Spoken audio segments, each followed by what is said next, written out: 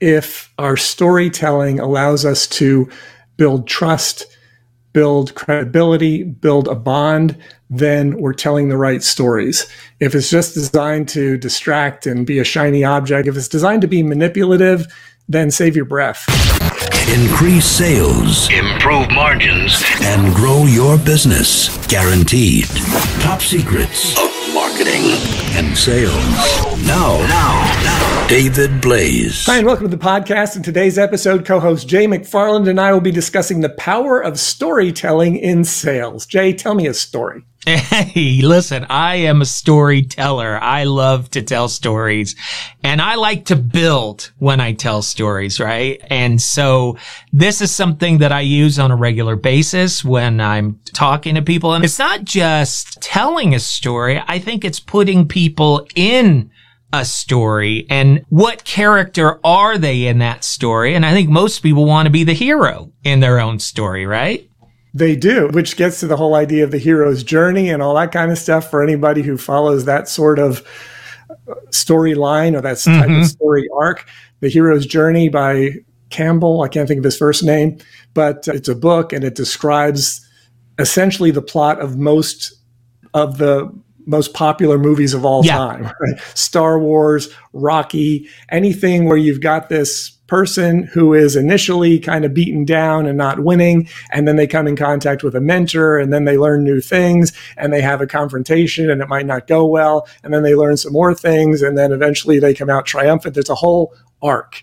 And you're right, a lot of people want to be the hero. And the challenge as a salesperson is in our storytelling, we can't be the hero. We need to make sure that the person we're talking to is the hero and that we're the mentor or guide. We're not Luke Skywalker. We have to be Yoda. We have to be the one who's helping Luke to destroy the Death Star. Yeah, this is a really hard thing, I think, for a lot of people because we want to go in and think we're the hero, right? I'm coming into your business. I'm going to provide something that is going to save the day. And then I'm going to walk away and you're going to praise me and you're going to pay me. But that's not what really is supposed to be happening, right? It's that I have the tools and the resources that you need to be the hero.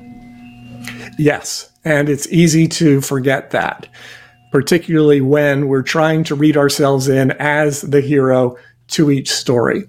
But one of the things that I've noticed in sales is that many, if not most, of the very best salespeople are also the best storytellers. You can say, "Hi, do you know what time it is?" And instead of getting the time, you will get a fantastic story that might weave the time into it. But you're going off in all kinds of directions. And when they do it right, it's captivating enough that you sit there and pay attention.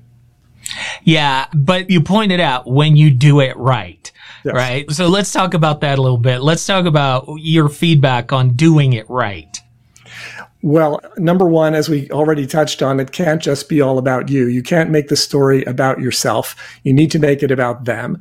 And a lot of that up front comes from finding out about them, which means you're asking more questions than you're answering, hopefully in the early stages, because customers always just want to know what it's going to cost up front, and you don't generally want to lead off with that.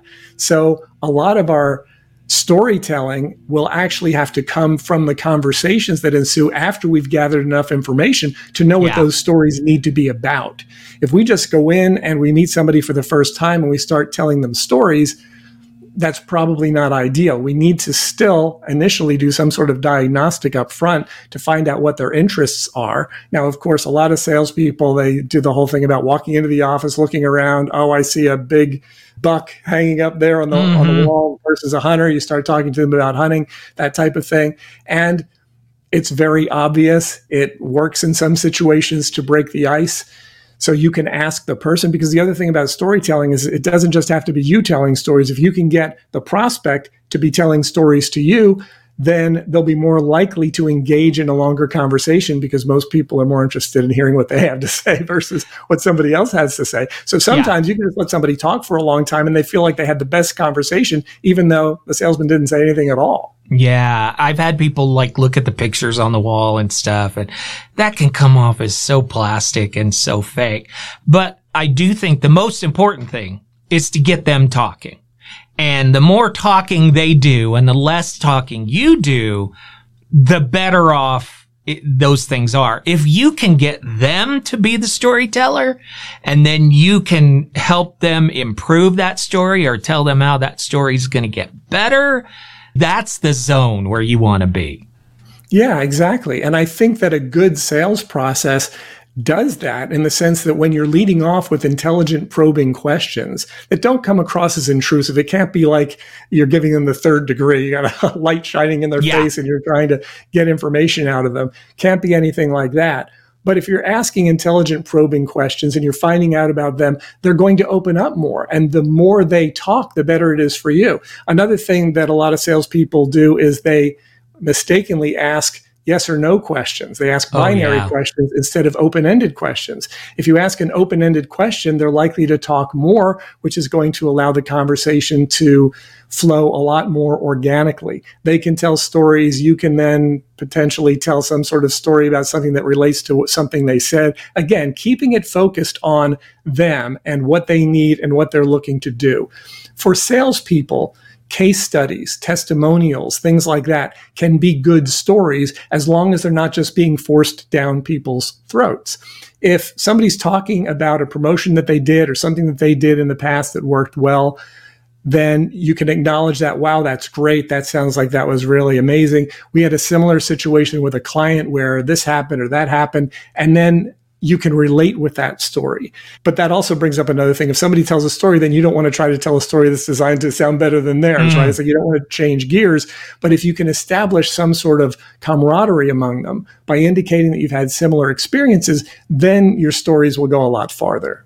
Yeah, and I think a couple of things from my own experience. Don't interrupt. Don't cut them off, right? Let them talk. But I think where people really miss out, and you know that I interview people for part of my living, right? And I've been a professional interviewer for 20 years. And I find that the key is not the initial question. Yes, ask open-ended question. That's very, very important. But the key is always the follow-up question. And that's where people fall down. They ask the question, they got the person talking, and then they dive into their product spiel, right? If you ask a follow-up question, it shows that you're listening. It shows that you're interested, and it will take you places that you never ever thought you could go. Like, I have interviews where people send a list of questions, and I'm like, just so you know, I'm going to ask you follow-up questions, and we'll bounce around and those kind of things. And by the time they're done, they're energized and they just feel so appreciated. And it's because of active listening and good follow-up questions. Yes, and that is so completely critical in sales.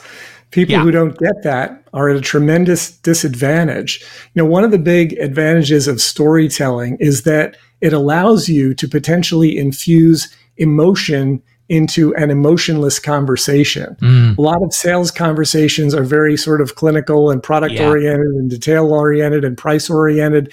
And it's hard to get somebody into the zone. It's hard to get them emotionally positive about the idea of buying something without being able to trigger something inside. Otherwise, it's just a list of details and facts and specifications where if we can get them engaged with how they feel about what the product or service is going to do for them, the end result that they're getting, what's the thing that they want to have happen as a result of engaging in this promotion or doing whatever it is that they're going to do.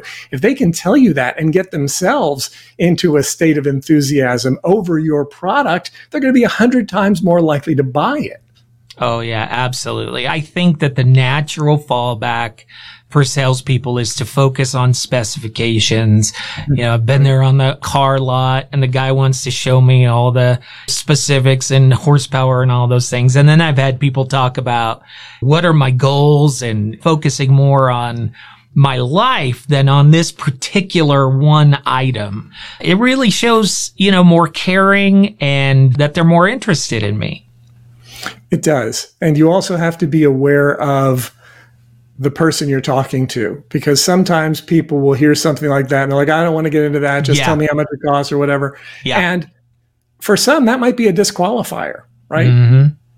And for others, you say, okay, well, I'll provide the information. I'll see if this goes anywhere. But a lot of times when people are unwilling to communicate at a deeper level, to me, it indicates they're not a good quality prospect to be interacting with. I was talking with someone earlier today. I had a situation where they booked a strategy session call with us and had absolutely no idea why they were calling. And so there was a video that they went to watch. He hadn't watched the video and he didn't know why he was calling. And I said, well, listen, out of respect for your time, why don't we do this? Take a look at the video, see if it makes sense for us to have a conversation. If it does, we can go back here and regroup. And he said, okay, fine. Right. So the call was over in 3 or 4 minutes. Yeah. But it was respectful for both of us. It was respectful of his time. It was respectful of mine. And I think that all sales conversations need to do that. They need to be respectful of both the prospect and the salesperson. And too often, as salespeople, we feel so sort of humbled or so disadvantaged or whatever it is. We always put the needs of the prospect first. You've heard the customer's always right, which is not always true. Agreed. But you want to treat them as if it is, particularly in the early stages until you find out that it's not the truth. But in those situations, if you recognize that your time is just as valuable as theirs, we all have a certain number of ticks on the clock. We don't know what that number is. We want to make sure that we're spending our time as well as possible, as productively as possible with the people who are on the same wavelength and who are ready to interact with us. Yeah, and that goes back to the podcast we did recently about pre-qualifying people and really finding out ahead of time if they really, fit within your business model and those kind of things. But, a lot of times you're not going to know unless you just start talking to somebody and you start asking them questions. And I think if you're doing this right, it's not going to feel plastic. It's not going to feel fake. I have a genuine desire to learn about people and to find out about them. Yeah. And, if that's what you're doing, they're going to sense that. If you're just doing it to, okay, now let's cut to the chase and let's get to the details and hopefully I can sell you, they'll sense that too. Right. Yeah. I think that if our storytelling allows us to build trust, build credibility, build a bond, then we're telling the right stories. If it's just designed to distract and be a shiny object to try to get them to sell something, if it's designed to be manipulative, then save your breath. Yeah, absolutely. How do people find out more, David? You can go to topsecrets.com/call, schedule a call with myself or my team. There's actually a video right on that page. What I would encourage you to do, it says at the top right there, before you schedule a call, watch this video. So take a look at that. Get an idea of how we're helping other people, what it does for other people. If it makes sense for you, then you can just scroll down and you can schedule a call. And we can work with you essentially to find out where you are now in your business versus where you want to be. We can look at your visibility in the marketplace. How are you doing in terms of visibility, in terms of sales, in terms of profit? And just walk you through a couple of things that will allow you to maybe think more clearly in terms of how you can get from where you are now to where you want to be. So it's topsecrets.com/call. Love to have a conversation with you. And I'm sure you'll tell them a great story. I just might. David, it's always a pleasure. Thanks, Jay. Increase sales, improve margins, and grow your business. Guaranteed. Top Secrets. TopSecrets.com.